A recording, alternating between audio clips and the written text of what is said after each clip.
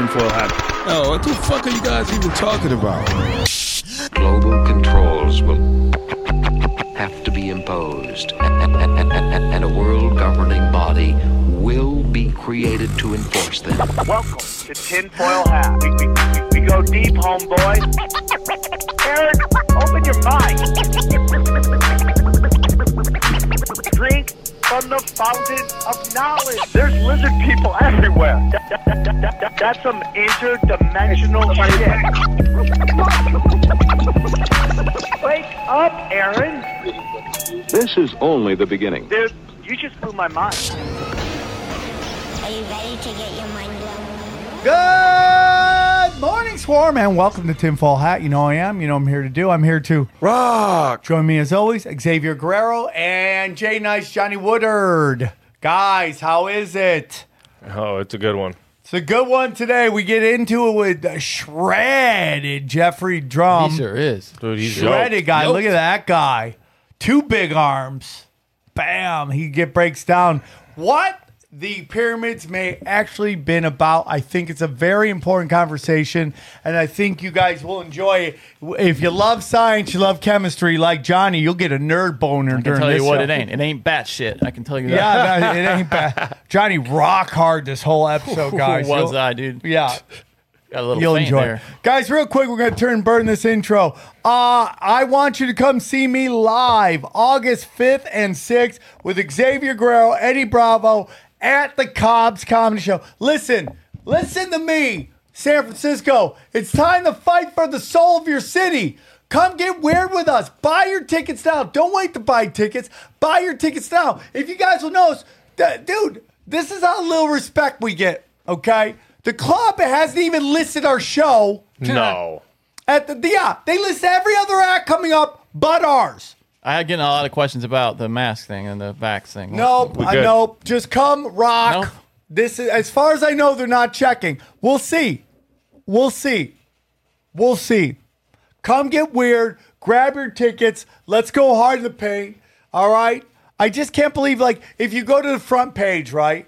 Go to the front page. You'll see that thing spinning. Oh, it's not on there? I'm trying to get to the front page. This Yeah, it won't website's go. horrible. So go to samtripoli.com, grab your tickets now. That thing, like, we're not in it. Small Town Murder is before us, after us. They don't even list us. And I love Small Town Murder. But look, they list everybody but us. Wow. So let's come on, Swarm. Look at this. Show up and show them we don't need. Why we don't don't need this shit. We don't need this shit. I don't know, Hold man. up. I'm getting really over and playing these legacy clubs, dude. I'm Yeah, these being are in honest with you. September. They're promoting something in fucking September. Yeah, but Dave Arnold, I love him, dude. It's so. I love about them all. Sonic October. I love all October. of them. I love them. Oh, dear, my birthday. Nick Swartzen's there. The point is this. We've come to shred, bro. Come get weird. This is going to probably be one of the last times you see me in these major clubs because I'm going to go do my own shit. But come join me now.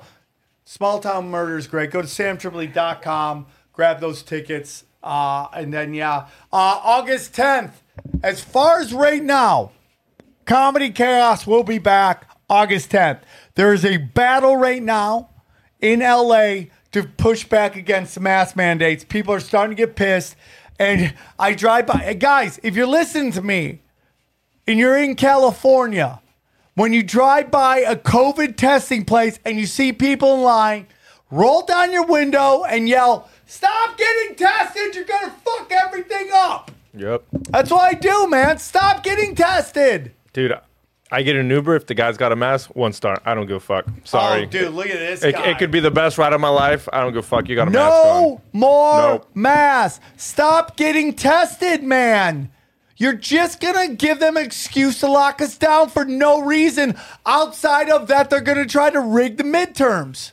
That's really what this is all about. Guys, if you want to look for some premium content, we got a ton of it, everybody. You just go to rockfin.com. Go to rockfin.com or to samtripoli.com. Click any of the banners. Tinfoil Hat Premium. We got Only Conspiracies, AMAs. Zero, my spiritual podcast, has been fire.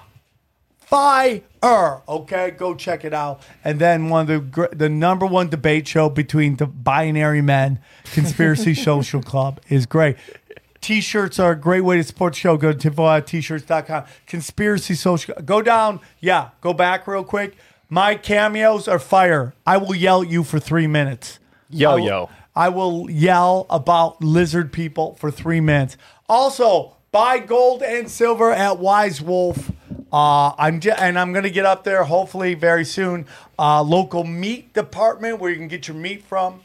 Tinfoil Hat, Telegram, go up, dude. Tinfoil Hat, Telegram, and Zero Telegram have been fired. Join the army there. And then finally, we have so many free shows, audio for you. Tinfoil Hat, Broken Sim is the Grand Theft Auto of podcasts, okay? I go out, I experience danger daily for your amusement. Cash Daddies, Punch Drunk Sports, Union and the Unwanted, going to record one of those today. Is the most important conversation on the internet.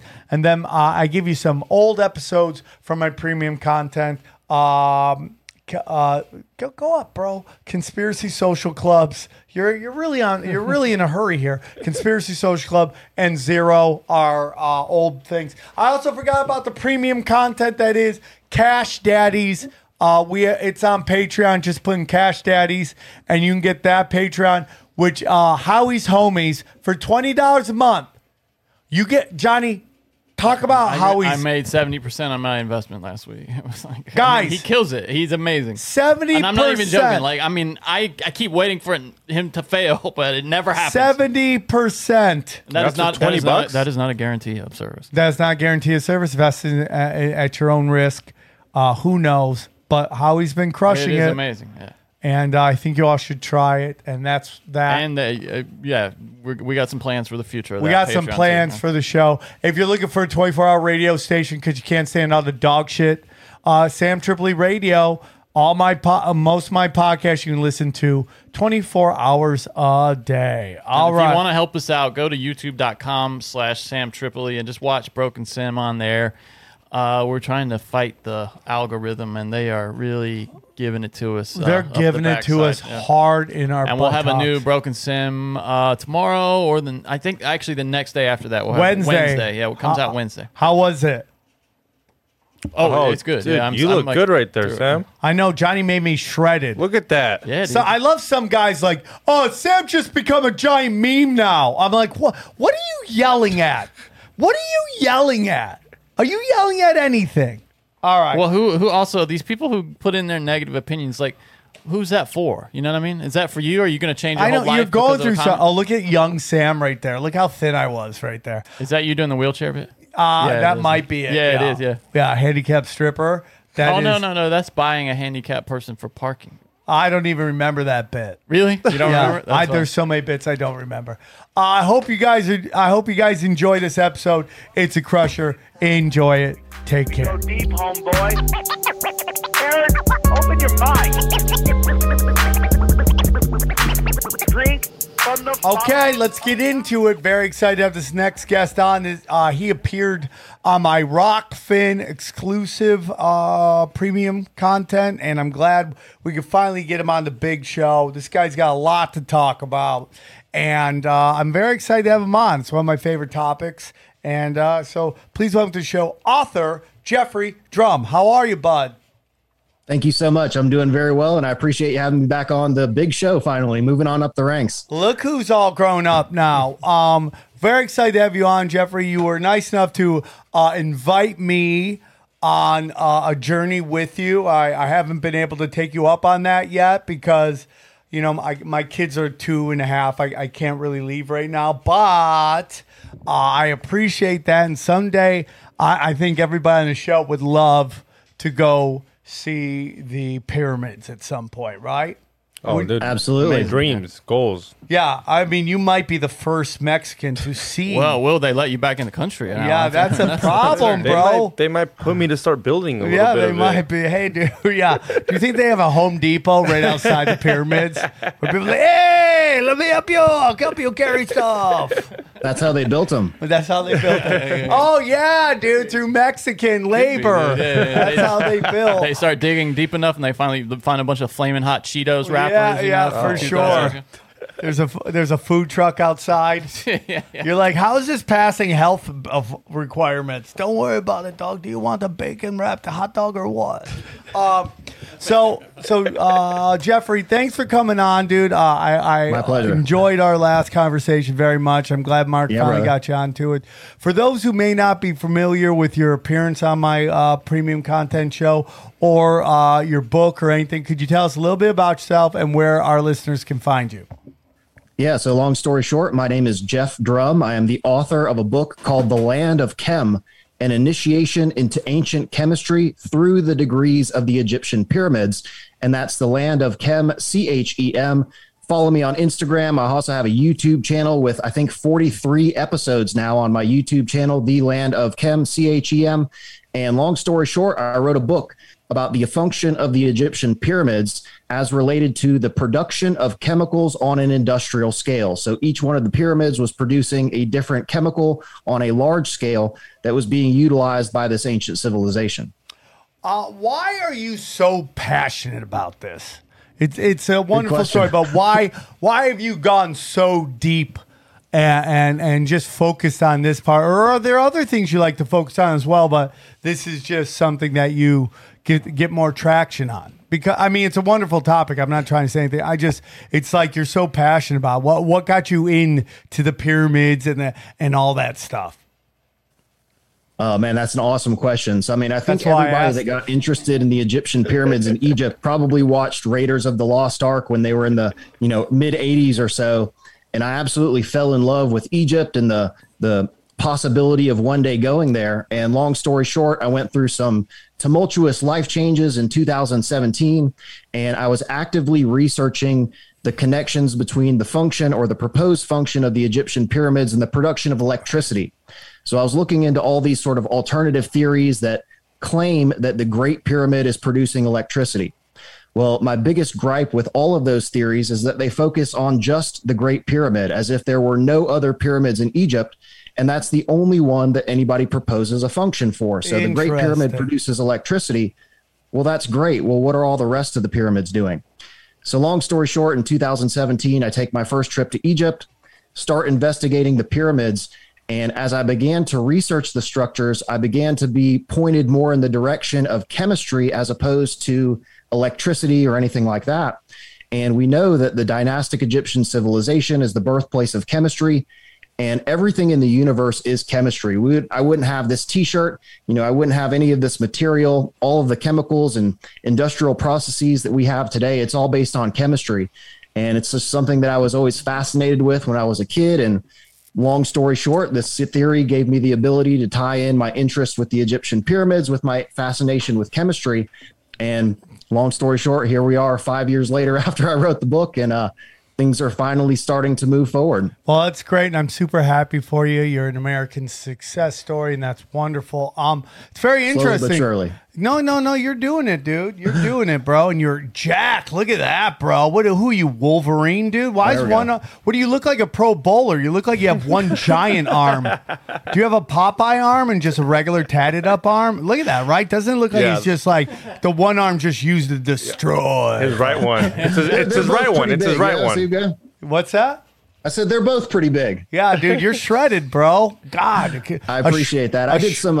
I was a personal trainer for many, many years in my younger days, and I did some quote unquote bodybuilding competitions when I was in my early 20s. Right on. And so I've always been in the fitness industry. I'm still very active in the gym, and I love training, but it's not so much an active undertaking anymore. I love working out. I got some announcement. I ran farther than I ever ran the other night. I was so excited. Who was chasing? What's that number? Nobody, dude. Like, what I do is I run around Hollywood Boulevard and I do this giant lap, and ran farther than I've ever. Usually because I'd be like, but now I've been training and I've been working my legs, man. And I actually ran. I could not believe how far I ran. I was like, that's on that sidewalk too. Never skip leg day. Never, dude. I don't. I do leg. I gotta do it more. But did you track it though? Do you know how much distance, mileage? No. I'll tell you off here exactly where I ran, how far it was. It may not be a lot to some, but I never got there that far, that even close to that. But the point going back is that I'm going to say something. How many pyramids do you think there are in Egypt? Fuck. But honestly, just I know there's a good don't amount. think about it. I know, Just what do you I think know there's a it good is? amount, so I'm gonna shoot like 50, and there's probably way more 50? than that. Yeah, I mean, I little ones, 'cause honestly there's, like, thought those it was little ones. these three. yeah. When I go, hey Right. man, there's three. How many No. pyramids? 3. I Well, never even everybody thought thinks that there it's was. just the 3 on the Giza Plateau. Yeah, so But it's like a lot there's more. a whole lot right? more than that. How many do you think there are? So total, it would be hard to say just because of the extremely deteriorated condition of that. And a lot of this stuff is still buried under the sand in the middle of Sahara. But my book covers the first 6 major pyramids. And there's at least 3 out in a place called the Lahoun Oasis. You have the Pyramid of Maidum, the Pyramid of Hawara, and the Pyramid of, it skips my head at the moment. They're all over the place. I'd say there's probably at least 50 all across the western bank of the Nile River total. So there's a lot more than people think. So they say there's 118. That sounds about right. Probably total. Yeah. Yeah, in Egypt. Yeah, Egyptian pyramids, 118. But now that being said, some of those are much, much smaller than the major pyramids. So like the Great Pyramid and the pyramids of Giza vastly surpass any of the smaller pyramids that were built much, much later. So there's a big difference between the structures that were built by the dynastic Egyptians, which are still kind of in the same area, but they don't even compare. So for example, the Giza Plateau, you have the Great Pyramid, the Central Pyramid, and the Third Pyramid. But then there's 3 smaller pyramids that flank the Great Pyramid, and those aren't even comparable to what is inside of the Great Pyramid. It's very much a burial structure, whereas these other things, there's a whole lot going on in terms of the internal components that would be indicative of an industrial manufacturing process as opposed to simply a burial. You can really easily tell the difference between the two. Okay, so now you've mentioned something that I thought a lot of people were starting to debunk, which was that these are burial architecture and buildings, right? I thought it was that, we were getting more into the lines of that something else was going on here, and that the story of pharaohs being buried here wasn't true, and that they've never actually found pharaohs at these pyramids. Is that off? I mean, or are you saying that they were burial places? So for the most part, that is true. No burials have been found inside any of the major pyramids. So the Red Pyramid, the Bent Pyramid, and the 3 pyramids at Giza, no burials were ever found inside of those structures, no pharaonic burials. But the Step Pyramid of Saqqara, there are some burials that have been found in and around that structure. However, they are not pharaonic burials. And they're what is called in archaeology an intrusive burial, where a civilization came along later, they dug into the structure, they buried some stuff there, but that's not necessarily the original purpose of the structure. So there have been some burials found in and around these structures, but there's never been an actual pharaonic body discovered in any of the major pyramids. So I can say that for sure. And I don't think they are burials, period. I've done an episode on my channel, The Fallacies of the Pharaonic Burial Hypothesis. And one of the things, like we'll get to it here in a minute, the Red Pyramid of Dashur, right? So my question is, how are you getting the bodies down in there? So the entrance to these structures is, 33 meters off the floor of the ground. So you would have to build a scaffolding system to be able to access the opening to this thing. Not to mention, how are you sliding the sarcophagus down into that tiny little hole? How are you getting all the other burial accoutrement down into the structure? They are not meant for people to access. And when you compare the configuration of the pyramids to actual burials, the burials are, the opening to this thing is 10 feet high and it's super wide, so that they could bring the burial procession into the structure. You have the sarcophagus, you have all this other burial crap that you're going to put in the hole with the body, but it's pretty much impossible to do that in any of the major pyramids. Not to mention the Great Pyramid, if you go into the main opening, it doesn't even take you into the burial. It takes you into the subterranean chamber, and there's no way to get from that subterranean chamber into the actual burial. So how did they get the bodies in there? It was impossible. So let me ask you something. This might be a touchy subject, but I love it. The whole idea is that the pyramids were built by slaves, right? That's what we were told, right? Okay. Growing up. And who were the slaves? Is that where the Jews? Were Jews said to be the slaves? I mean, I don't know why I thought that, but maybe I'm off on that. Is that what was said? Am I love how everyone was just leaving me out on the end. I don't think they ever specify the race of the people that are believed to have built these things, but the proposition that these things were built by slaves is absolute nonsense, right? So the most impressive structures that we have today, there aren't slaves building those things, right? You have professional engineers and professional construction workers that have literally spent their entire adult careers in the profession of construction. And that's exactly the same people that it was ancient stonemasons. And the ancient stonemasons that built these structures, you're literally raised from birth in the craft of stonemasonry. And there were not only engineers and architects, but professional construction engineers, terrain engineering, et cetera, that went into this. So to imply that slaves built something that have lasted millennia is absolute nonsense. These things were built by professional career stonemasons, professional engineers and architects, and it's just absolutely laughable to imply that slaves built something that has lasted that long. Okay, I wasn't sure because I know the story of Moses involves him freeing the Jews, and I don't know if that was the time, so I wasn't sure if these are the same time periods and stuff like that. Maybe not. It was definitely interesting. So let's get into this, man. Let's review your theory. Tell me your theory. Yeah, so I can jump into the presentation if you guys like, because I have some photos and some materials that can help kind of refresh all of that. Yeah, so if you'd like, I can pop up this presentation and we can jump right into it. Let's do it. Guys, we've seen so many people making ridiculous money from crypto. But did you know that it's easy for you to do the same?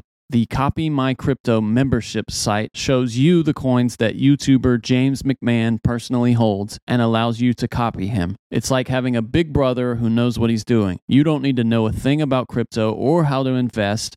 You simply do what he does. So let me tell you about James. He runs the Crypto with James YouTube channel, which despite heavy censorship has over 17,000 subscribers and 1 million views. Since March 2020, he's told his viewers to buy 26 crypto coins. Had you put $100 into each one, it would now be worth more than $53,000. Of the 26 coins, his top pick of the year, a coin called Phantom, is currently up over 440 times from when he named it. That one call alone has retired a number of people, including guys in their 20s and 30s. Remember, this is public knowledge. You can go to YouTube and verify it yourself. So if you'd like to join the 1,300 members who copy James, then stop what you're doing and head over to copymycrypto.com/TFH. You'll not only find proof of everything I've said here, but our listeners can get full access for just $1.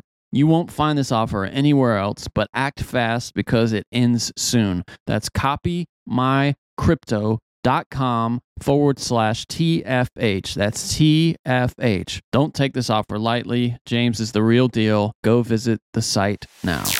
Let's go look at the presentation. Look at the presentation. Let's do it. Thanks for that. And this was actually the topic that I had planned for today. And just let me know when you guys can see the screen, and then I'll start rocking and rolling. We got it. We can see the screen. Someone's got to turn that into a little soundtrack. Ringtones. Do people still do ringtones? No. Excellent. Here we go. In the beginning. So rocking and rolling. All right. So this is a brand new logo that I just designed. So the name of my book is The Land of Chem, CHEM, and this is a brand new logo. I'm super happy with it. So it's a raw image of the Central Pyramid of Giza with an alchemical symbol for hydrochloric acid, and it's also on all my new merch that I'm currently wearing. So if you want to check that out, it's thelandofchem.com. But my theory for the Central Pyramid of Giza is that structure was producing hydrochloric acid. So that's what you'll see in all my logos are symbols for the pyramids themselves, and then representations of the chemicals that were being produced inside of these structures. So a little refresher on the theory. So Egyptian pyramids were designed to produce chemicals on an industrial scale, starting with the Step Pyramid, which is the first large-scale pyramid that was built in Egypt. And this structure originally started as a mastaba. It wasn't originally a pyramid. It was a single-level platform structure with a chamber inside of it. And this is the configuration of the chamber inside of the Step Pyramid. And my theory is that this structure was designed to collect methane gas And you can see here on the left the configuration of the step pyramid of Saqqara. And here on the right, you can see the configuration of a modern biogas digester for the production of methane gas. And it is the exact same configuration. You have an inlet shaft, a central digestion chamber, and an outlet shaft leading out to the south. And that is exactly the configuration that we have in the step pyramid. So this structure was utilizing a slurry of water, agricultural scrap material, and cattle manure to produce methane gas. And that directly led to the symbols of the scarab and the deification of cattle in the ancient world. So across all the ancient civilizations around the planet, you'll see the deification of cattle, right? So of course, this is a solar symbol, and astrological symbols are always incorporated into these ancient civilizations. But one of the things that I do on my channel is reinterpretation of these esoteric symbols with their deeper meaning as related to the production of chemicals. So the production of methane gas utilizes cattle manure. So if they were producing a sacred, vital chemical like methane from the manure from the sacred cow, it would certainly give some justification for the deification of that animal. So this is one of the reasons that cows were so important in the ancient world, is because their manure was used to produce methane gas. And that is also directly connected to the symbol of the scarab. So we see the scarab all over the ancient world in the dynastic Egyptian religion, and it's supposed to represent the rising sun. Well, that never made any sense to me, because why would a desert cockroach pushing a ball of shit around the desert, how does that possibly represent the glorious rising sun? Well, the esoteric interpretation of that symbol would be for the collection of the cattle manure, because that is exactly the natural behavior of the scarab beetle, is to collect dung. That one bug is not helping at all. That bug is not helping. It's twerking. This poor guy over here is like, no, that's not how I bet you like the other bug is like his kid and he just got him a job and he's just trying to help him. Like it's like, dude, you're twerking on our dung ball. That's why you don't get promoted. I'm just surprised how perfectly of a circle that is. Yeah. I mean, is that like an actual picture or is that like more of a model? Yeah, so I think that's real life of the behavior of these animals. Wow. And again, it never made any sense to me how that became a symbol of the rising sun. But as I started to reinterpret some of the symbols from the dynastic Egyptian religion from the perspective of chemistry, it really began to open my eyes to the true meaning of this. Because again, so step number one for the production of methane gas is you got to collect the manure. Well, that's exactly what the scarab does in its natural behavior. So as with all great esoteric symbols, there are multiple layers of interpretation. So you have a symbol of interpretation that's intended for the general public, usually related to spirituality or morality. And then you have a deeper interpretation that was only intended for the initiates into ancient chemistry. And that's kind of what I propose in the book, that there was an ancient society that was responsible for the construction and operation of the Egyptian pyramids that were initiates into this ancient chemistry. I mean, these structures are huge. So that to me Correct. says that whatever population was there, it must have been a humongous civilization, right? I mean, those pyramids aren't just tiny. They're huge. They must be producing a ton of methane, right? Am I wrong? Yeah, no, I mean, that's one of the things with the configuration and the size of the structure. It implies something that's being done on an industrial scale. So I would certainly agree with that. That's one of the reasons that they made them as big as they are. I've also done an episode on my channel, The Function of the Pyramid Body. So the body of the structure also has a function, and I'll get to that later in the presentation. All right. Sounds good. I love this, dude. I mean, hidden history is my favorite topic by far. Same. It's just like once you start studying hidden history, you start realizing that if they're lying about that, what else they lying to me about? And it just gets down to basically everything. Well, I got some hot stuff for you in the middle of the presentation. And I think we kind of talked about this a little bit, how the modern industrial revolution is directly connected to individuals who reverse engineered the Egyptian pyramids. Yeah. So we'll get to that here in just a sec. Yeah, so this is the red pyramid of Dashur.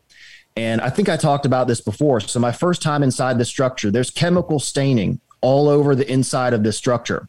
And I'm actually going to be sharing with you guys the results of the chemical analysis that we took from inside of the structure. So there was a chemical, and we took some samples from, not me, but a research group that I'm associated with, took samples from inside of this structure, and we did a chemical analysis to finally prove exactly what this material is.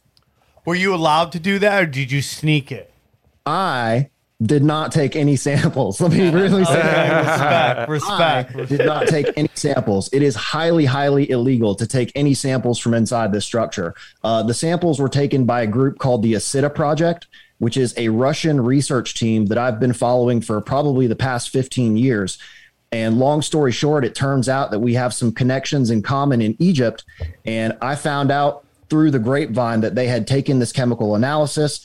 I reached out to them, and they finally sent me over the results of it, and I have that to share with you guys today. Yes, it's pretty badass, man. You're gonna be fucking blown away when I drop the hammer. Quick question: how secure are these pyramids? Can you just go up to them and like climb them?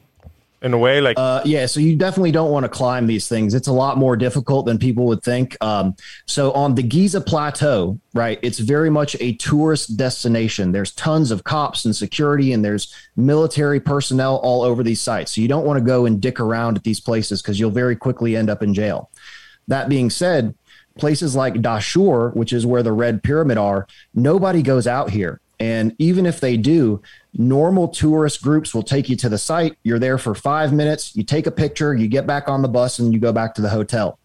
Well, in all of my research expeditions, we spend an entire day out on this site going inside of the structures. And usually we're the only people inside of these things. So this day in Dashur, we were the only people in the entire area. Wow, that's crazy. I've spent cumulatively probably about 3 or 4 hours inside of this structure, and most people don't even get access inside of these things. You have to get special permission to get inside of all these things. But I've been inside pretty much every single pyramid in Egypt, not to mention some special access places that most people don't get a chance to see. But how secure are they? Actually quite secure, because you have to go through military security personnel before you even get to the site. So they have these places on lockdown. That being said, your tour guide. So anytime you tour Egypt, you have to have a licensed Egyptology guide with you. However, they are not allowed to go inside the structures. And this is forbidden by the Ministry of Antiquities, that the guides don't go in the pyramids. So they basically send you in there by yourself unless you have a local guide with you. Wow, I wonder what that's about. But so when you show and up, I can explain why that's the case. Okay, too. we'll get into that. But I do want to hear why. But so this pyramid that you're showing us on the screen right now, the Red Pyramid, so you have to go through a checkpoint to get there. But once you go past that checkpoint, it's pretty much empty.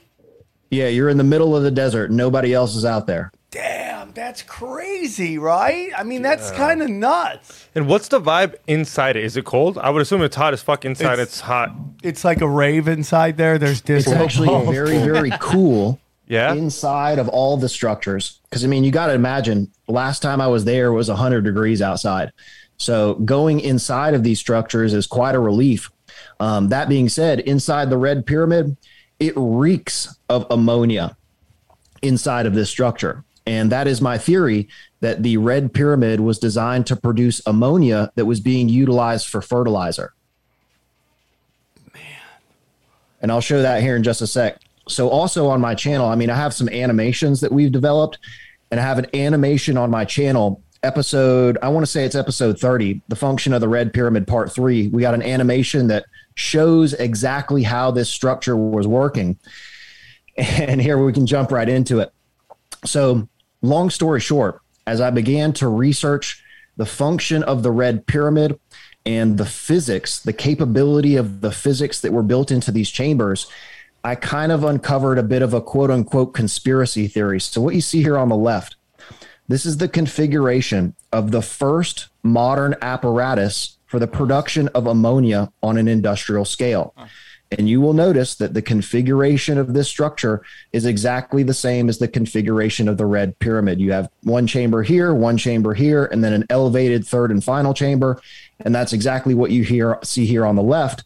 And the function of these chambers is exactly the same. It's high temperature, high pressure compression of the reactants, which inevitably lead to the production of an ammonia solution in the final synthesis chamber. This is so and interesting. long story short, a gentleman by the name of Fritz Haber, a Nazi scientist, was actively traveling to Egypt in the early 1900s.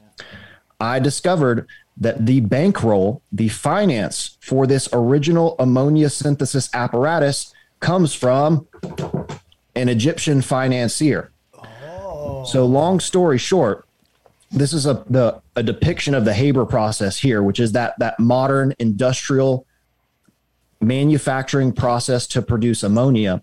This was derived directly from reverse engineering the Red Pyramid of Dashur, and I'll talk about that a little bit later. Wow. But all of our modern industrial revolution, all of these chemical manufacturing processes can be traced back to the configuration of some of the Egyptian pyramids. It's so interesting because you see these pyramids and you hear about how difficult they are to navigate once you're inside, and now it makes total sense in this context why because they're not meant, those places aren't meant for people to go into. You know what I mean? They're 100%. Yeah, they're mechanisms. Right, exactly. Yeah. Everybody's like, so my first impression, the first time that I went inside the Red Pyramid, I'm standing inside of this huge vaulted chamber, and it smells like ammonia, and there's all this staining all over the wall, and I'm even getting chill bumps talking about it now, because my original sense was people are not meant to be inside of this thing.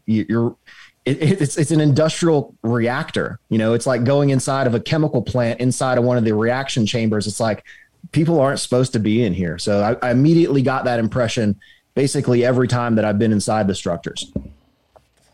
I just find it fascinating. I mean, just what was it like back then? Like how much of look at it looks like it's like in the middle of nowhere, right? But why would you do that in the middle of nowhere? Well, you wouldn't put your processing plant in the middle of downtown. You know what I mean? No, your nuclear plant. Yeah, you don't put your nuclear plant so close to the city. Okay, so let's take a look at Los Angeles, right? I mean, there's an industrial area, but it's not like located completely away from, well, it kind of is. Well, it's on a river. And you'll see that in the way that we build chemical manufacturing plants today. They're all located on a river, because you want to have water for cooling of the facility, processing, etc. And that's exactly what you see in the Egyptian pyramids, is they're built directly on the Nile River. And they did that for a reason, because the water from the river was utilized in the manufacturing process. And there's multiple different ways that the water was used. Wow. I mean, that they made something, I think so. And you can't just all be making energy. So they all had to make other different chemicals. Yeah, I mean, each one was its own plant, just like kind of like Correct. when you drive through an industrial area, you have different kind of plants out there. Now, is the pyramid itself is that a result of their architectural stylings, or is that functional also, that shape? Very good question, and we'll get to that here in just a minute. Johnny, I asked some good questions. Dude. But long story short, so yeah, the body of the pyramid had a function as well. So from its simplest standpoint, so we're producing high temperature, high pressure chemical reactions inside of these chambers. Well, you want to build a structure that can encapsulate all of that pressure. So that's one of the reasons that these structures are as big as they are, was because, again, you have high temperature, high pressure inside of it. You don't want the whole thing to explode. So that was one of the reasons that they built the huge body of the pyramid around the reaction chambers, was to prevent something like that from occurring. Also on the Giza Plateau, you're making acids, and you don't want any of that material escaping out into the atmosphere. So also it's environmental protection, but there's also some more stuff. So I'm going to get to it here in a little bit. We did some experiments, and we tested the geology of the Egyptian pyramids, the limestone, the red granite, black basalt, and white calcite on a machine that produces an electromagnetic energy field. Well, all of these pyramids are built on a very specific place on the planet that happens to have convergences of electromagnetic energy fields. They're called vortexes or ley lines or whatever you want to call these things. So all the ancient structures, are built on these and I have an experiment on my channel, and I'll talk about the results of that experiment. But we've actually tested the stones that were used to build these monuments, and there's an interaction between the electromagnetic energy field and the stones of the Egyptian pyramids. So there's multiple things that were going on in the function of these things. The structure that we were just looking at is called the Bent Pyramid of Dashur. And it's literally, you could chuck a rock. If you're standing on the red pyramid, you throw a rock and you'll hit the bent pyramid.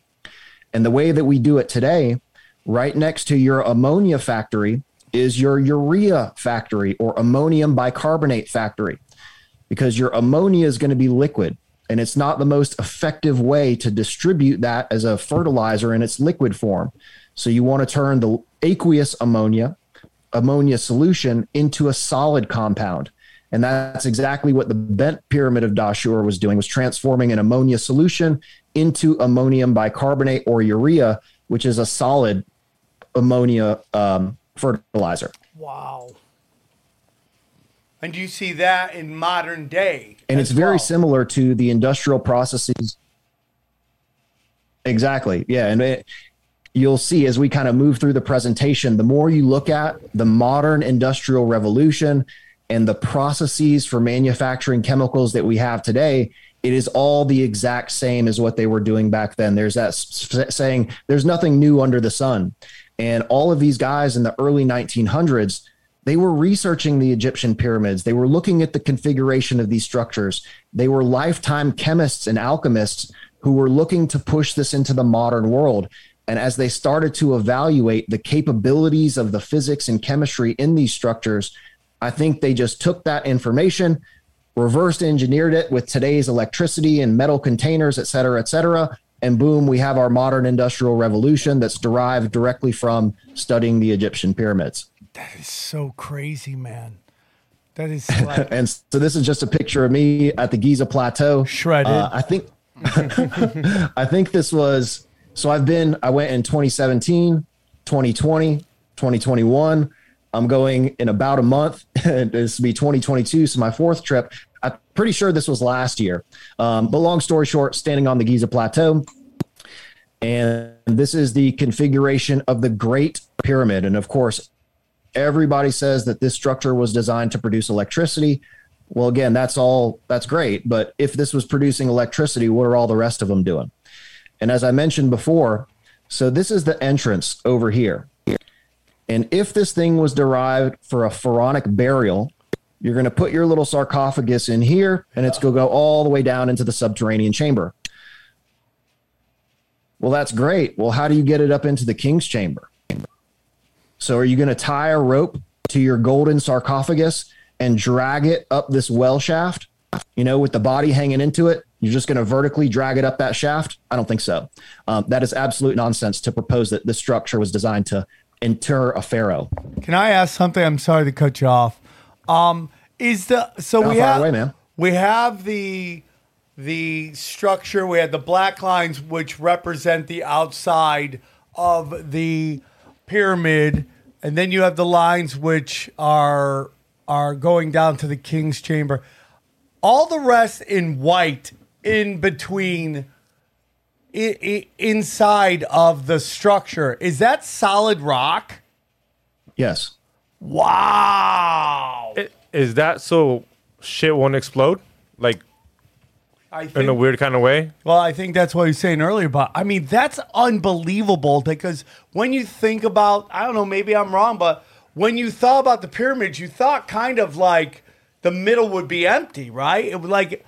Do you think of the pyramids as completely and utterly full? I always did, yeah. Really? No, I kind of thought, like in the way Sam says, that there was the sarcophagus, and they said he had his cats and his fucking chairs, all his possessions. So you thought it was a big house? Like it was empty, kind of empty with shit in it. And then they would always say that the robbers went in there and they took everything. And isn't that what Indiana Jones was basically all about? He was entering this giant chamber. Like, well, I mean, you're going for your history on Indiana Jones. I flunked first grade. I'm American.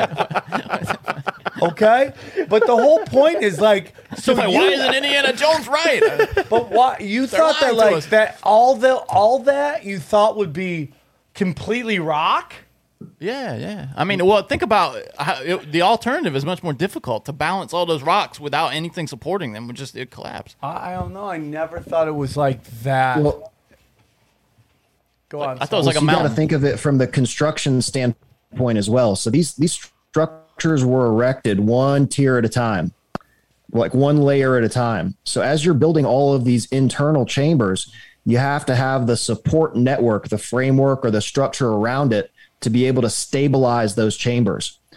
So the King's Chamber here in the center, this is all made of huge slabs of red granite. And all the rest of the structure is made from white limestone. And I'll get to that here in just a moment. But the King's Chamber was essentially a furnace chamber. So there was high temperature and high pressure inside of this chamber as well. And if this thing wasn't surrounded completely by stone, the whole structure would just fall apart. Oh my God. I never knew that. I never knew it was, I thought it was like. So long story short, my theory is that Got some connection issues. Yeah. Can you hear us, Jeff? Yeah. Sorry, I didn't mean to cut you off there. No. You were coming in and out. Go on. Yeah, so I was just going to say, so the Great Pyramid that we were just looking at, so this is the configuration of a process called the contact process, which is our modern industrial process for producing sulfuric acid. And metallurgy was one of the primary uses for the acidic solutions being produced. So we know in the ancient world, metallurgy was huge, right? So we find gold, incredibly pure gold, like 99.99% pure gold all across the ancient world. Well, you cannot achieve that purity of gold by smelting, just by smelting it. You have to do a chemical extraction to be able to get incredibly pure gold, and you have to have acids to be able to do that. And if you look at the configuration of the contact process, it's the exact same configuration that you find inside the Great Pyramid. So this, your furnace here, would be your King's Chamber, and you have air shafts leading in and out of that chamber. Let me go back one sec here. So again, this is your furnace chamber here in the center, and you've got air shafts leading into that furnace chamber. Well, that's to facilitate airflow into the furnace, which also converts sulfur oxides into sulfur dioxides. Then you have your catalyst chamber here, which is the antechamber. Hold on, you cut off real quick. Say that again. I think we got it. Okay. Can you just say that part one more time? Sorry, guys. Yeah, absolutely. So if you look at the configuration of this process, it essentially mirrors the configuration of the Great Pyramid. So our modern process for producing sulfuric acid is directly related to the configuration of the Great Pyramid.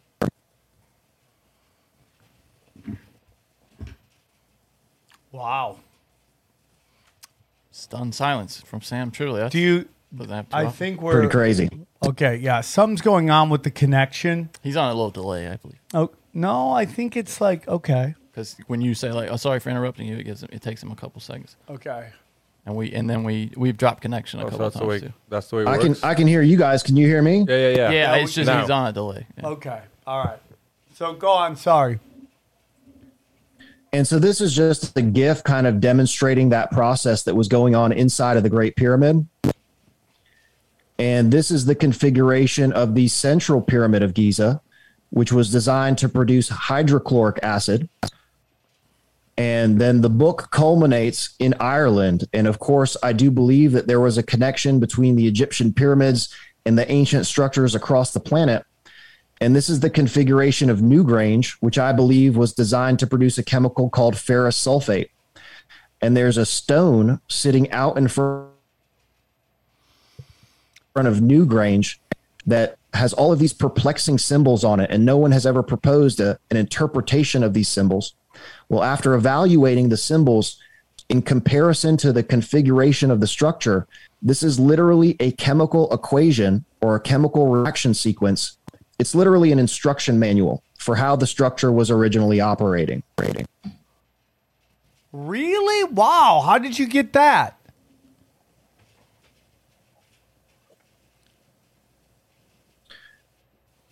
So I actually went to Ireland in 2018, and this was after I started writing the first book, and all of the connections kept on pointing me back to Ireland. So I went and I was looking at the configuration of these structures, and there's definite similarities between the configuration of Newgrange and the passage chamber structures of Ireland. For example, this vaulted chamber system, you can see that configuration several thousand years later in the vaulted chambers of the Egyptian pyramids. So again, it's the same science, the same physics and chemistry, but just separated by a few thousand years. And ferrous sulfate is an incredibly useful chemical that can be utilized to produce not only sulfuric acid, but also iron. So I do believe that there was a civilization called the Tuatha De Danann, which are the mythical inhabitor gods of Ireland that, according to the Irish mythology, possessed magic. And part of my theory is that the quote unquote magic of the ancient world was actually practicing chemistry. So for someone who isn't aware of what chemistry is, if you're looking at someone doing chemistry and they're changing one solution to a colored solution, and they have all sorts of spectacular colors of fire and mysterious chemical reactions, well, to somebody who doesn't know what that is, it could very much appear to be magic. And that's part of the theory that I've proposed, is that all of the magic in the ancient world was just misinterpreted by people who didn't know what chemistry was. Alchemy is what people believe is magic, which Correct. is basically the grandfather of chemistry, right? Exactly. Yep. So there is something to that, man. There is something to that magic, like what people thought was magic was actually chemistry. Absolutely. And even so, when you're evaluating alchemy, the individuals that were writing these manuscripts and drawing these things, so you have to imagine this was during the medieval times, where the practice of science and the practice of chemistry would very quickly get you burned at the stake. So they veiled the science of chemistry in the allegory of spiritual resurrection and transformation, the alchemy of the soul, right? So it gives a spiritual interpretation that was intended for the masses and intended for the public. But if you really evaluate those texts, they are talking about practical chemistry. And even some of the pictures and symbols that you see, those are actually depictions of chemical reactions. It has nothing to do with transformation of your soul. That was just a way that they could hide the science of chemistry that they were actually doing. Dude, I find that it's unbelievable what would happen to people when they tried to practice science, right?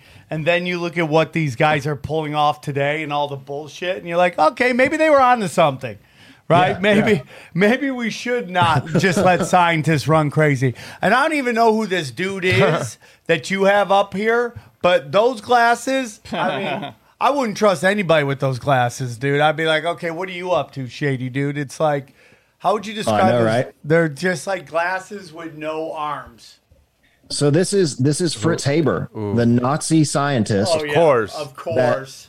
I would propose that. So he was traveling to Egypt, and I found multiple books that document his travels to Egypt.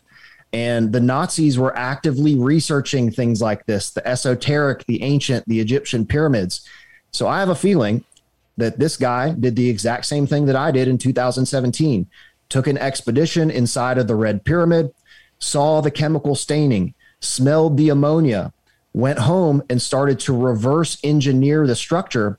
And instead of writing a book or putting it out on YouTube like I've done, he just created a patent. And now we have our industrial process for producing ammonia that was literally stolen from the Egyptian pyramids by reverse engineering the structures. I don't even know how you would reverse it. I mean, like, how would you reverse engineer that? Would you just be like, okay, this is up here. I got to figure out what is up here. How do I get to here? How did they start with it? I wonder if he just did like you guys did chemical samples to find out what was in that room, what was in this room, what was in that room. Do you think that's how they did it? Well, so my process I basically did the same thing. I attempted to reverse engineer the structures to determine how they operated. And one of the first things that I was looking at is the vaulted chamber. So as you go up in the chamber, the volume of the chamber gets smaller. So if you compress gases that are in a large chamber into a small chamber, the temperature and pressure of those gases are going to increase. And that is exactly the function of that vaulted chamber. So the first chamber of the red pyramid, they put methane gas into that first chamber. Methane gas is water insoluble. So as the water rose in that chamber, it compressed the methane gas into that upper vault, which increased the temperature and pressure of the gases that led to a chemical reaction. So long story short, that's how that structure operated, is by using water to increase temperature and pressure in that upper vault. Well, long story short, that's exactly how these chambers operated, but they use electricity and compression mechanisms to do the exact same thing. Yeah, well, I mean, it's not the first time that they've said Nazis have reverse engineered something. They said they did with alien technology. Yeah, 100%. But it's like, there's things that we just take for granted in our society. And this is one of them. Like, how long did it take them to realize, hey, man, if we take cow dung, we could turn into a chemical that could help society? Like, how long? It's like Jimmy Schubert's bit about, like, that one frog that if you lick it, you have you can have it's a psychedelic. 5-MeO DMT toad. How many animals did they lick before they got to that animal and they realized the toad was the one that could make them trip balls?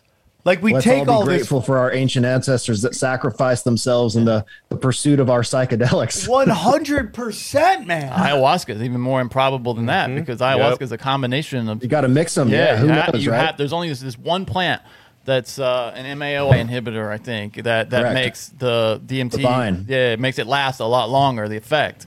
Otherwise, it would be a fleeting effect. So your body doesn't like what is it? And they, according to their, spoken oral traditions, they were told that by like the spirits to go seek that plant out. Yeah. So even that, right? That is ancient chemistry.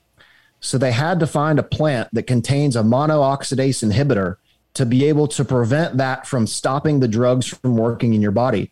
So even ancient pharmacology, ancient medicine, ancient cosmetics, the dynastic Egyptians were the first to produce cosmetics. Well, making dyes, pigments, glass, chemicals, drugs, whatever, this is all ancient chemistry. So there's a lost story of a civilization that knew about chemistry. Of course, it's been veiled on the word of alchemy and this, that, and the other. But this is what I'm trying to reveal about this ancient civilization was this is not like lost ancient high technology. This isn't spaceships and laser beams and all this kind of stuff. It's very practical knowledge that was being implemented by a civilization for the benefit of the entire world. This was a global civilization. There was global agriculture and industry. And, you find the cocaine mummies in Egypt. So clearly there's a connection between South America and Egypt. They find Egyptian glass beads all over Europe. So clearly there's a connection between this. So again, it's a global society that was producing goods, agriculture, etc., as a result of the chemicals that they were producing on an industrial scale, which is exactly what we have in our modern society today. We couldn't do anything without chemicals. Yeah, man, it's crazy. The world is way more interesting. So long story short, kind of what I've been implying is that, again, all of our modern processes for manufacturing these chemicals come from reverse engineering the Egyptian pyramids. Ooh, yeah. So next up, I have the results of that electromagnetic field experiment, if you guys are ready. Yes. Drum roll, please. I'm in. Okay, cool. So this is a case of samples of geology from the Egyptian Museum, and they give you a breakdown of the chemical composition of all of these samples. So hold on. Egypt, I'm sorry to cut you off. And everyone's killing me right now. Are you telling me that they took these giant chunks? Are these huge chunks? So in the previous picture, no, these are all like, handheld size chunks. That's a pretty big chunk still, even if it's a handheld size, and to sneak that out. And those are they're all from different pyramids? No, these are in the museum. Oh, these are okay. All right. I was this case here is from the museum, and the samples that we were testing are just normal pieces of stone. So like normal limestone, normal granite. None of these samples were actually taken from the sites. They're just samples of stone that are the same type of stone that was utilized in the pyramids. All right. So you didn't actually take anything. They didn't actually take anything from the pyramids? Well, so the chemical analysis, yes, that was taken from inside of the Red Pyramid. Okay. But in this experiment, so my friend Yusuf, the tour guide that we've been working with, he's a stone carver and has a little shop on the Giza Plateau. His shop is 2 minutes away from the Sphinx. You can literally walk there. And he has samples of stone all throughout his little workshop. So he has limestone, he has red granite, he has calcite, he has black basalt. And these are just some images of the type of geology that are across. So limestone, calcium carbonate, red granite is particularly important because I mentioned before, the entire King's Chamber of the Great Pyramid is constructed from red granite. And this picture here on the right is looking into the northern air shaft inside of the Great Pyramid. So the important thing to remember about the red granite is that it contains quartz crystal. And I'll get to that here in just a minute. So black basalt is another type of stone that we see all across Egypt. It's made of a whole bunch of different stuff, but long story short, there's no crystalline quartz in this material. And then you also have calcite crystal, which is made of a similar composition of limestone, but it's actually in a crystalline form. So that's really, really important. So we put samples of these 4 different types of stone on top of this machine. And you guys see that machine now? Yeah. Okay, cool. So this machine creates an electromagnetic energy field, which essentially is mimicking the Earth. So when you put these different types of stone on top of this machine, it has some very, very interesting results. And you can see here, there's a copper wire in Yusuf's hand. And if you go and touch that copper wire to the different types of stone, so starting with the limestone, you will get an electric discharge from the limestone into the copper wire. If you do the same thing on the black basalt, you will also get an electric discharge from the stone into the wire. However, if you put that wire directly on the machine, absolutely nothing happens.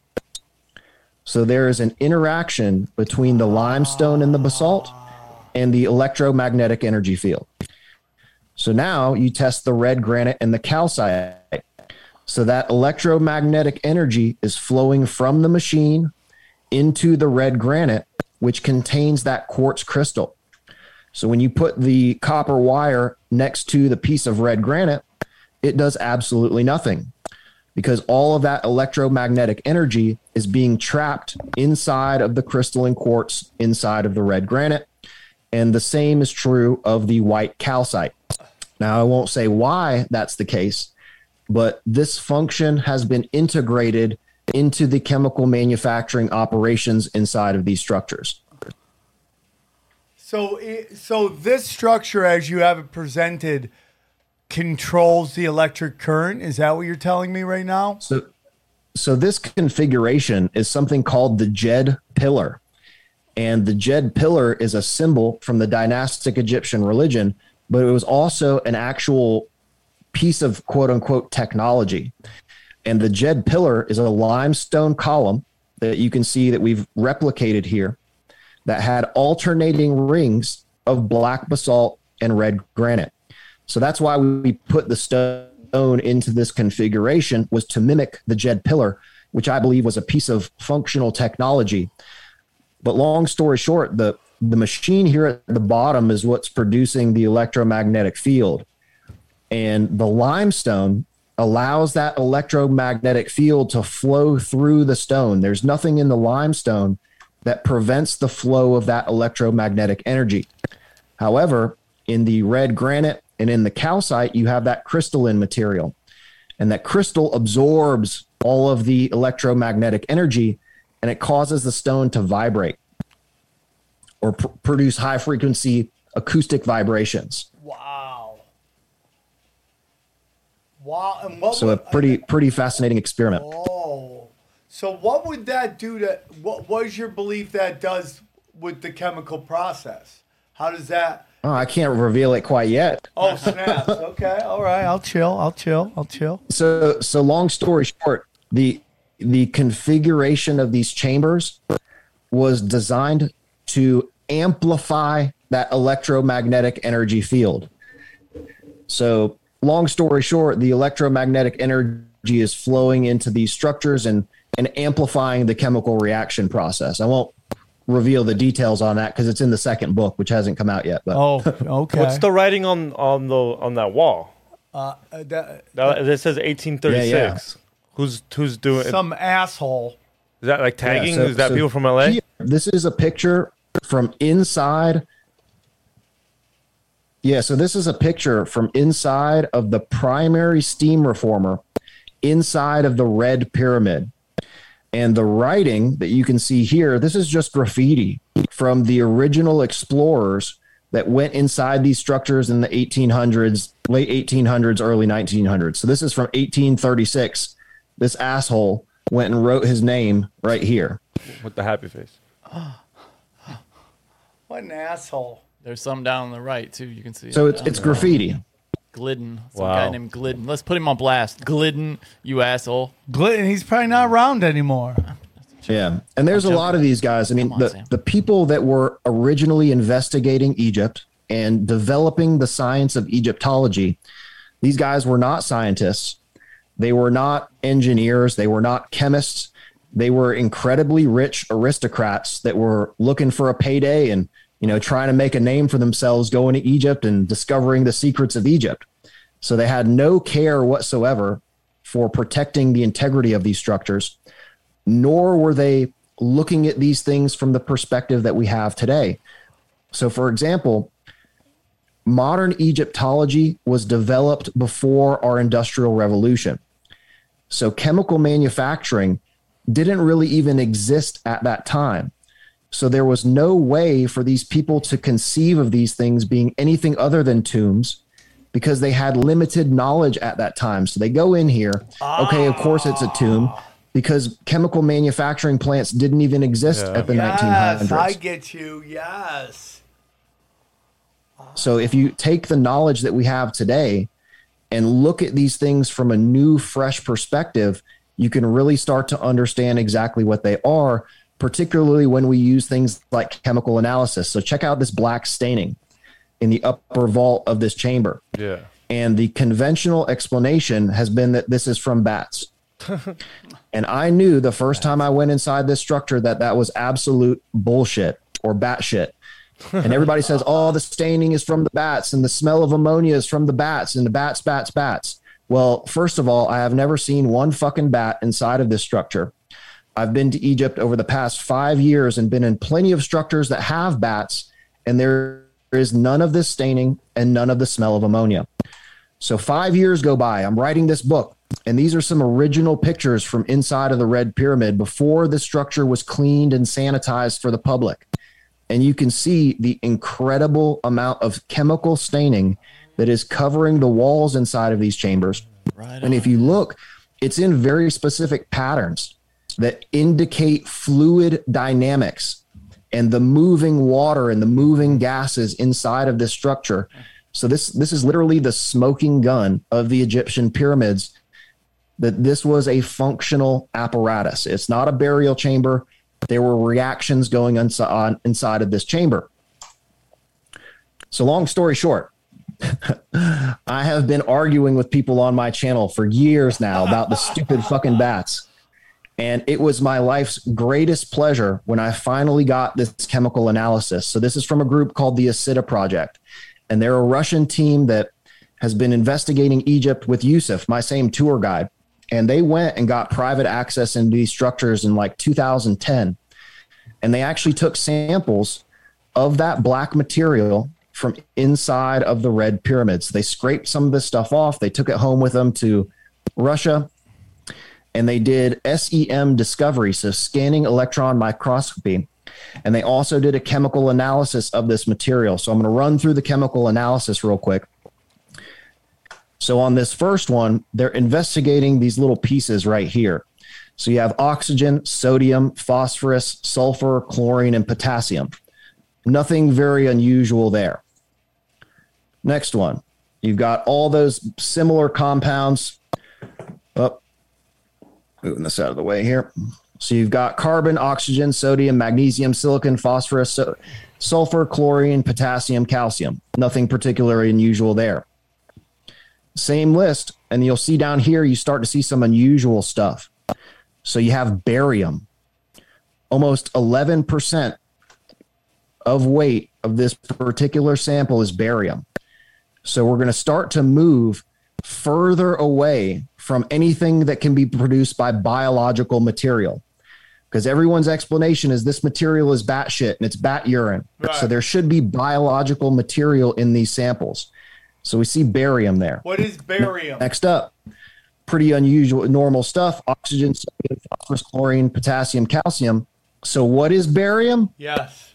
So barium is, well, it's not a particularly unusual compound, but it's a non-metallic substance. I'm not too familiar with barium specifically in terms of what it is or, the operation thereof, but it's just not something that you would expect to see in a biological sample. Okay. The next one is molybdenum. Yeah, that's a great question, Johnny. I'll ask it so I get credit. Yeah. What would we expect to see in a biological sample? So mostly you're looking for carbon. Ah. Right? Because anything organic is going to be carbon-based. Yeah, and there's almost no carbon in these samples. Not to mention that limestone itself is made of calcium carbonate. And you find very, very little calcium and very, very little carbon. Nice. There's almost no carbon whatsoever in any of these samples. And as we move along, you'll see the chemical analysis starts to get more and more unusual as we move along, because you would expect to see calcium carbonate in the sample, but there's none whatsoever. So molybdenum is a metal, a very, very unusual and somewhat rare metal that you definitely wouldn't expect to see if this was bat urine or bat piss, whatever. Okay. So next up, running through, same thing. Got some carbon, got some oxygen, phosphorus, sulfur, chlorine, potassium. So now we have 50% by weight copper. So half of this material is metallic copper in this particular portion of the sample, moving further and further away from biological material. So next up, zinc. Almost 90% of the sample zinc metal.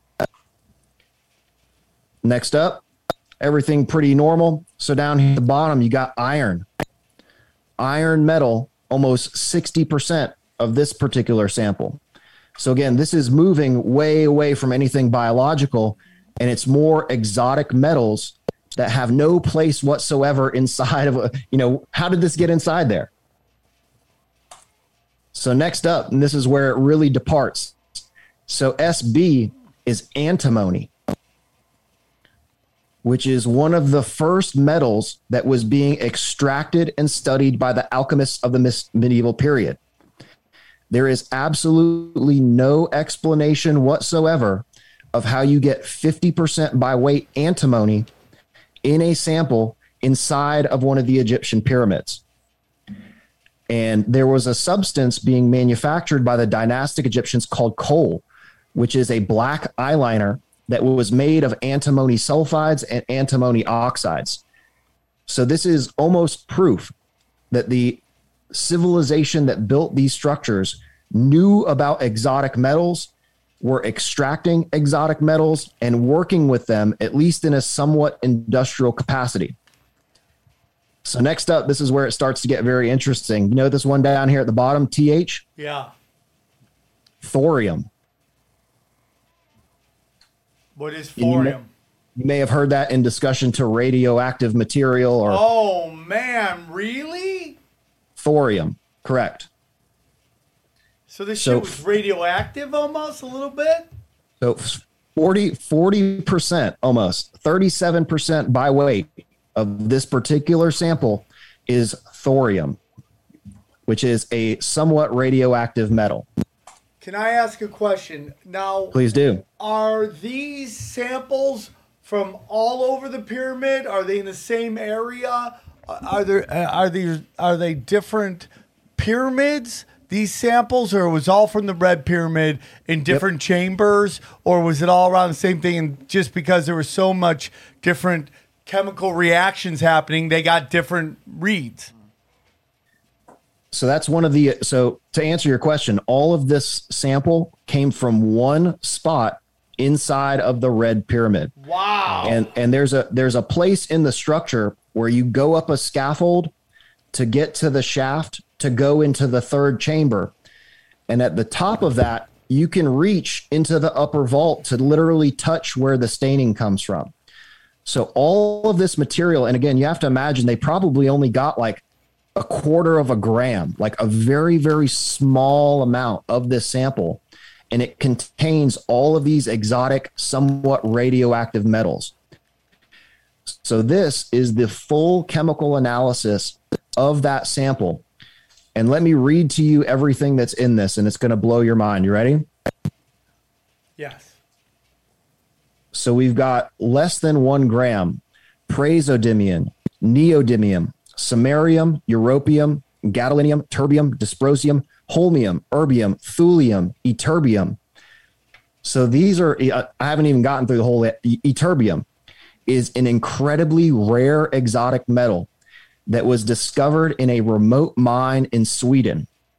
So there is literally absolutely no explanation for what this rare exotic metal is doing inside of the pyramid, but it is definitely in here in this analysis. So we've got hafnium, thorium, beryllium, scandium, gallium, cesium, cobalt, molybdenum, niobium, and yttrium.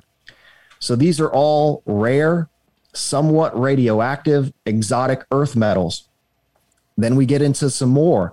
We've got cesium. This is from the 1 to 10 grams per ton. Cesium, lead, vanadium, chromium, nickel, zirconium, and rubidium. Next up, from 10 to 50 grams, we got copper, zinc, and barium. And the number one component of all of this sample is down here at the bottom, strontium. Strontium. Correct, which completely blew my mind when I found out what this material is. And I know exactly what was causing this extrusion and why strontium is in there. So the Red Pyramid is made from an incredibly unusual type of limestone. And in specific types of limestone, strontium can replace the calcium in the calcium carbonate lattice. So instead of calcium carbonate limestone, you have strontium carbonate limestone.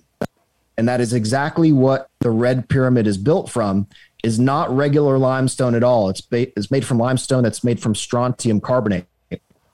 And the black staining are strontium extrusions. So all of this material is trapped inside of the stone.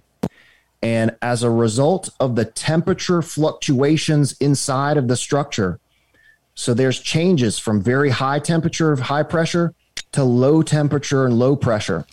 So when the pressure dropped inside of those chambers, it was causing this material to extrude out of the stone, causing the black deposits that have formed all over the chambers. And if you didn't have extremely high temperatures or fluctuations in pressure, those extrusions would not happen. So it's literally as close to we'll get as, I don't like to say proof, but conclusive evidence of my theory that there were chemical reactions going on inside these chambers. And that would also somewhat explain the presence of very exotic, rare, somewhat radioactive metals in this sample. Where do you forgot to bring up quartz. Where does that come in? Because that's a glass, right? A very it sustains a lot of heat. Oh yeah. So the quartz, that is in the Great Pyramid. So the Red Pyramid is actually made completely from limestone. And most of the Egyptian pyramids are made completely from limestone. There's only a few structures that have the granite integrated in the structure. So the Great Pyramid is the one that has the granite in it. The Red Pyramid is made completely from limestone, but it turns out it's not normal limestone at all. It's strontium carbonate, which is very, very unusual and completely contradictory to everything you would hear in the normal story, because everybody tells you, even when you go to Egypt, that this is caused by the bats. The black staining is bat piss.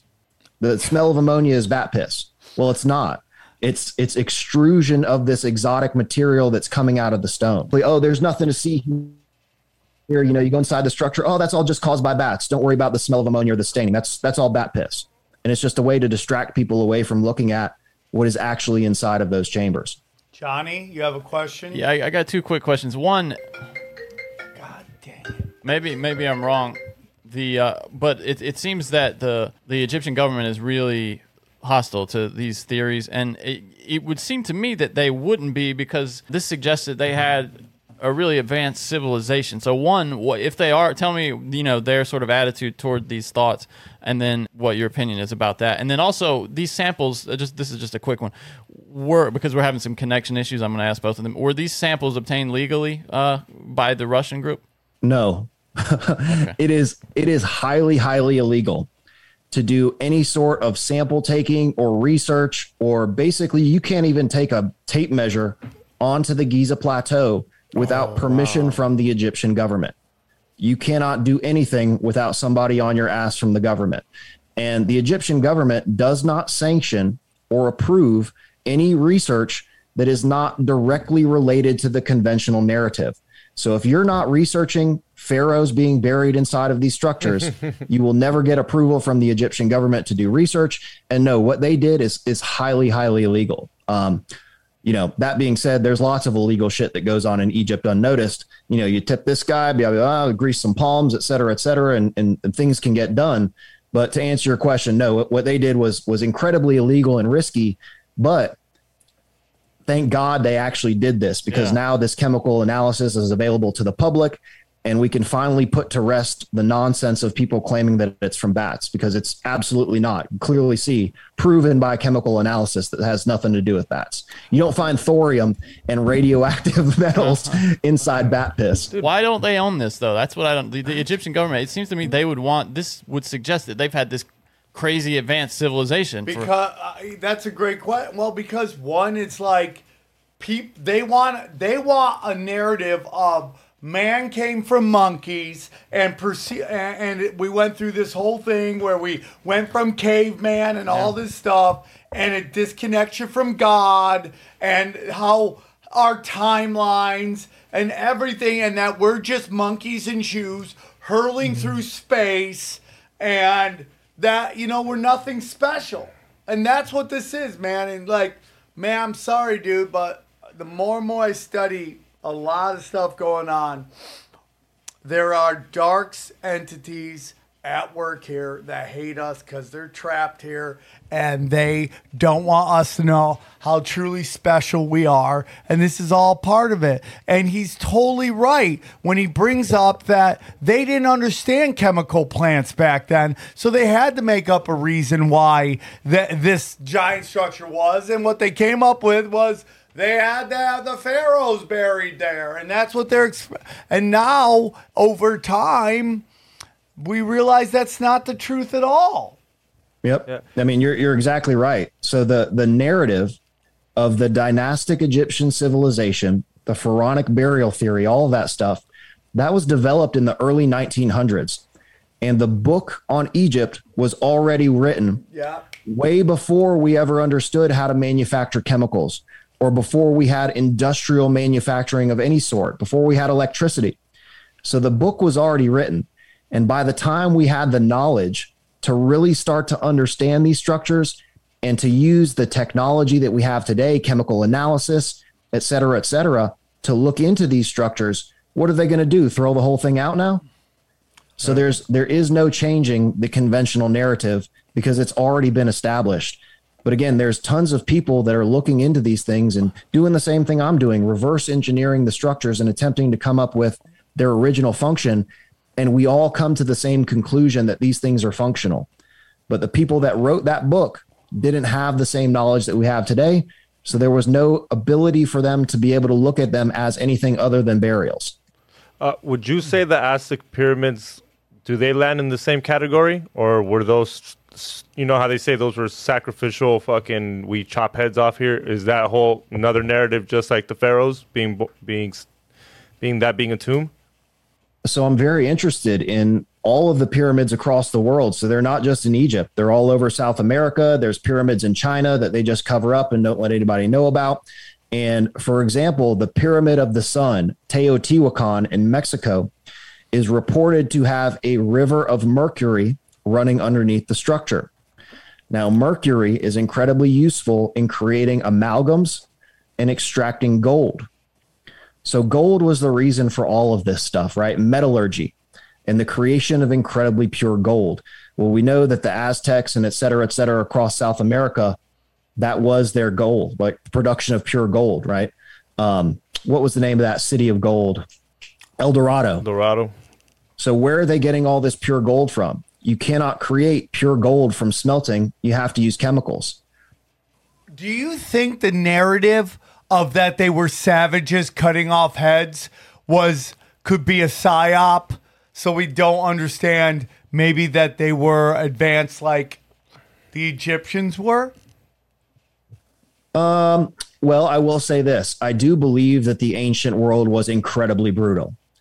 And they certainly may have had belief structures in terms of their religion or, concepts of metaphysics and spirituality that, we don't really understand. I will say that, some of the Aztec weapons and things that they found are certainly indicative of a society that might do that sort of thing. It's hard to say. Again, I really agree with just the picture that conventional archaeology and history has painted of the ancient world, right? It's all cavemen or these savages and, little cloth gowns or slaves building the pyramids.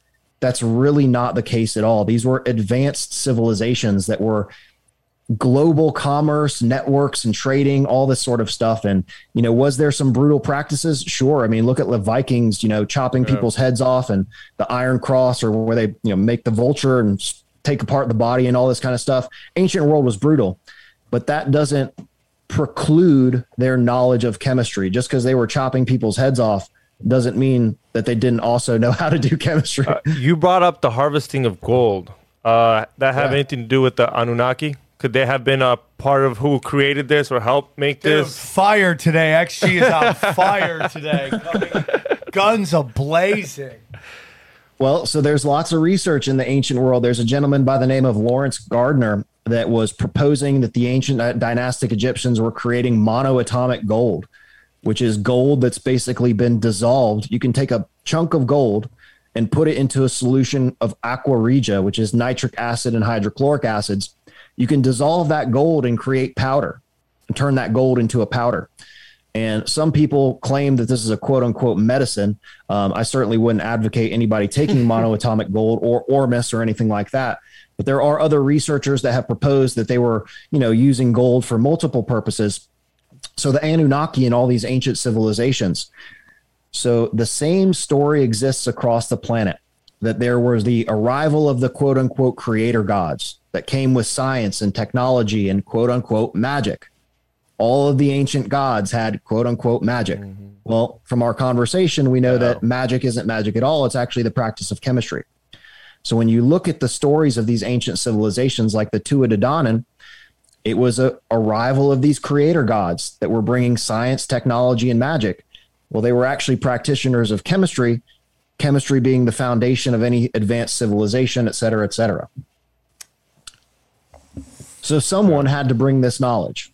Someone had to bring this knowledge too. And I really like, and in my book, so North America, and there's tons of researchers that are investigating the lost civilization in North America during the last ice age. And I would propose that there was a civilization in North and South America that knew about chemistry and astronomy and construction. And at the end of the last ice age, there was a cataclysm, and the survivors of that ancient civilization spread across the planet.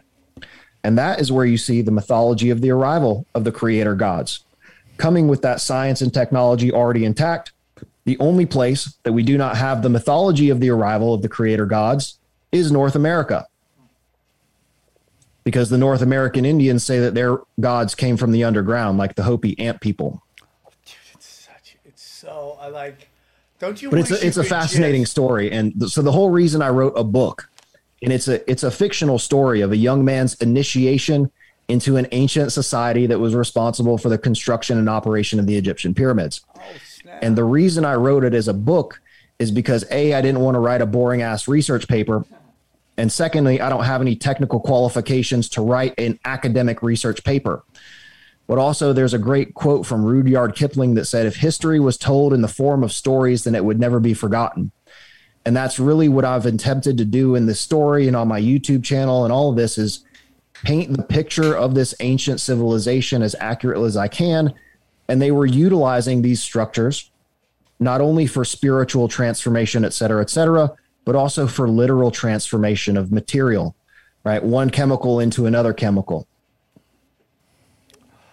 I just find it, I would love to just be able to be like, just sit back and rewind time and see how far back and see what really happened. There's this idea that once we have the Internet of Things and everything is cataloged in reality, Backtrack it. yeah, you can like almost do that eventually, like in a computer simulation. Once everything is internet connected, like every molecule is accounted for in a computer, then they'll just be able to rewind that and give you a, the farther you go back, I think the margin of error would be a bit wider. But you can make like some realistic simulations of how we got here. It's that logic of like they can find out why that leaf fell, and when that leaf fell because of this, because of this, because of this, because of this, and it'll go on till like Johnny said, all the back. The farther you go back, it'll be less accurate. But there's a possibility that could happen. It's crazy, bro. It's crazy. All I know, dude, is that what we're taught in school and in our culture isn't real, isn't right, and they're doing it purposefully to, not to make us not know how special we really are. Yeah, and we should be clear, right? It's not like teachers that are. It's not teachers. Yeah, I mean it's at the very top that they're. It's like we talk about with science and medicine. It's like they're taught wrong on purpose. It's these universities, man. It's like it's just the place to go 100%. get your mind fucked now. And since you mentioned universities, I will say this. So the civilization that built the Egyptian pyramids, these individuals were on an intellectual and spiritual level that we no longer have today. I believe that the mental capabilities of the individuals of this ancient society vastly surpass our mental capabilities today. That's why we see such sophisticated mathematics and geometry encoded into these structures. So I focus on the inside, right? The function of the chambers themselves and what these structures were doing. But there's also a lot of very important mathematics, science, and geometry that's built into the architecture of the pyramid itself. And these structures are literally universities built into stone of the cumulative knowledge of this ancient civilization. So it's astronomy, it's mathematics, geometry, chemistry, physics. All of the sciences of this ancient civilization were literally encoded into the Egyptian pyramids and built so that they would last forever. So that civilizations like us, thousands of years later, could come back and study these things and retrieve all of that information that was put in there by this ancient civilization to protect it. I think, here's my whole opinion. I also think sometimes we romanticize some parts of the past as well. I mean, I don't care where you were. I don't care if you were at like these super high intelligent, like, civilization. They also had idiots, right? Yeah. They probably had a couple idiots.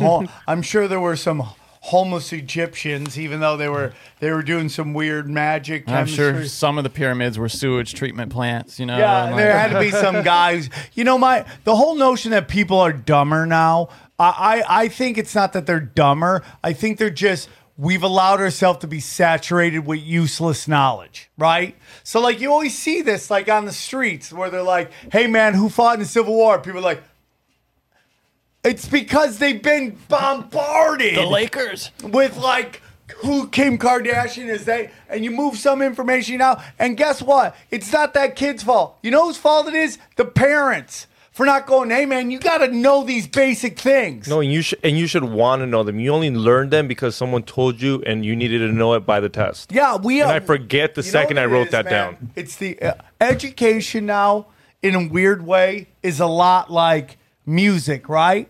Everyone's like, music sucks. No, there's great music out there. Now you just can't rely on corporations to show you that great music because they want you to like their garbage, which is trying to make you look stupid, make you dumber. You got to go out and find the great music. I think that's what people mean, though, when they say education sucks, is that they mean public schools are Yeah, shit. and I feel bad for people that there's so much knowledge on the internet. I mean, hardcore and what history. you like to focus But on. did you care about it when you were that age? You know what I mean? Like, I get what XG's saying, but I couldn't. I don't think I could have cared about it as much as I do now at that age. Well, Like, Johnny, what if that's a they would have great gave you point. hardcore history? maybe. Hardcore history is Too worried about brutal. chicks. It's brutal. Yeah, I know, but What's that? So I was too worried I was about going to say, chicks. for example, my interest in physics and chemistry came directly from investigating the Egyptian pyramids. So I found something that I was passionate about and something that took my interest immediately. And I started investigating more, and I learned about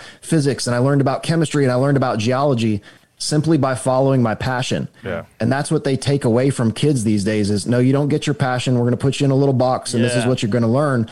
Well, if you allow people to find what they're truly inspired by, in my case, traveling to Egypt and looking at these structures, well, everything I've learned about, physics and chemistry comes directly from the undertaking of learning more about the pyramids. So if you put these kids on the right path of learning stuff that they're actually interested in, everything else just kind of falls into place. that's hilarious. A lot of people that grow weed or make wax know chemistry because they had to learn how to make chemistry because they learn how to take the fucking terps or whatever. They know how to talk about it, and they learn through passion. I want to learn because I want to learn how to make better weed. And I'm starting to wonder if maybe that's the way life's supposed to be. Like, you're supposed to learn a lot of the basics of life, like how to cook, how to build, how to balance your books, how to do all this stuff. And then when you find out what you are interested in, then you start learning that stuff. Maybe I'm wrong on that, but it's like learning basic. My kids are going to learn how to cook, how to survive, do all that stuff. And when they get to a certain age, maybe they'll go study the pyramids and all that stuff. 100%. So when I started doing all this, I just wanted to write a book and make a YouTube channel. But I didn't realize that I was going to have to do accounting, P&L statements, tracking of all my revenue, and et cetera, and all this sort of business related back end stuff, which I never had any interest in doing that, nor did I intend to do that. But in developing a business and selling books and having YouTube, you got to do all that stuff. So that's how I learned about the business aspect of, running the land of chem. So again, it's following my passions, and I basically learn the same stuff you would get in a business school. Yeah, I mean, I completely agree with that, dude. And it's just like, I think we're in some interesting times, and I think because you look at the world right now, there's so much unrest happening, and it's all happening at once. And I think people are waking up to the power structure of the world and how the world, how our leaders have been leading us astray, manipulating us into fear. And I think people are waking up to it. And I personally believe it's too late to put the cat back in the bag. That the word's out there and people are listening and they're going to try to, I don't know about you, but anybody else having some problems with their electronics lately? I've been hearing a lot of people talking about that. New iPhone coming out. What do you mean? How do you mean that? Like, like Tino Sanchez, we were recording at the dojo on his iPhone. It just shut down out of nowhere. And I've had people tell me that they're having weird things happening with their electronics. We know Cyber Polygon is something they've been talking about. So I'm just telling you, they're trying to figure out. And now you have Joe Rogan starting to get shadow banned on Instagram. You have Andrew Schultz talking about how it's happening to him. And like we said before, the safe dangerous, right? The safe dangerous. Now they're even coming for that. And me and Johnny on my YouTube channel have been playing by the rules. We're fighting a battle. We're not doing any conspiracy. They're still coming after us. You know what Schultz got popped for? What? He got popped for his abortion thing, his clip of it, and then he got popped for putting the warning for getting it taken down. When you're basically telling people like these are the rules, follow them. Yeah. He got popped for that. He tried it again, and then I think they're just going after him. It's the whole. I think they've tried to cancel people, and now they're just like, we're losing the information war. we're going to get rid of the comedians. They're pissed he made money off of not being on a streaming service. Listen, let me tell you something. This is what I happens. always forget about y'all's connection to the comedy world. I'm a huge fan of stand-up comedy. So I'm like, I don't see a Sam Tripoli conspiracy guy, but then it's connected to comedy, which I also love. Well, thank you, buddy. And it's just the truth is like this is why rappers get shot all the time. This is why they always get taken out because they play this game and they're pushed through the system and then they blow up and they don't want to do it anymore. And they're like, dude, we're not going to blow you up to let you just walk out. And now these guys have been playing like. Do you ever hear that, like, Louis C.K., Prince, Michael Jackson, they all went off reservation? Dave Chappelle. And Dave Chappelle, and they don't like that. They don't like when they blow you up, and then they take you out. That's how they do. Dave Chappelle's doing okay. We'll see. No, but the attempt to cancel everybody. Gotcha. I thought you were talking about some they off, some they dying. just try to cancel. So that's why Joe Rogan's got like 90 Navy SEALs around him at all time. Because he's like, dude, he's at a high fucking perch, bro. You know, and they don't like when you go off. He's the one guy built to handle that, too. You know, there aren't many people who could maintain their sanity. Well, I mean, if you're going to send somebody to take him out, good luck taking out hand-to-hand combat Joe Rogan. Yeah, but you know what I mean, though? Like, he's a pretty durable guy, it seems like. A lot of people couldn't handle that level of Well, no, he's fame. incredibly intellect. But the point is that even that guy who, you know, it's like a lot of people gave him shit because he didn't want to have Trump on. That's the smartest shit ever. Oh, he hell knows how to play it. Yeah, well, you even told me that, you know, off air before. You were like, dude, I mean, having Trump on would be a risk for him. You know? Yeah, It's like, it would. Yeah. So now as entertaining as that would be probably not a best idea. Yeah, but now he takes a bullet out of their chamber. Now they can't give him shit for smart, it. yeah. Well, I thought it was scary when he had Bernie on, Sanders. I Yeah. thought it was a little sketchy. I was like, whoa, you're. Well, that's when they started to realize that Rogan was a little more powerful than they had thought. And that's when he started going, no, I'm not going to have Elizabeth Hurley on, or not Elizabeth Hurley would be great. I'd love I to would see. be like, what's it like to know that your husband was banging crackheads? But to have Elizabeth Warren on, and he wouldn't put her on. And they got pissed. And that's when things started happening. And again, you know my opinion. They took out they went mob style and tried canceling all of his soldiers. You got to show you're willing to bend over either forwards or backwards. But and he plays the game really well, and that's why I love him. But it's like I just think they're getting to a place where even if you play the game, now they're even pissed that you could be some kind of a threat if they can't control you. Like, look at what they did forever. They controlled the narrative. All their narratives are dead. All of them. Yeah. And people are waking up to it because they're not afraid. Jeff.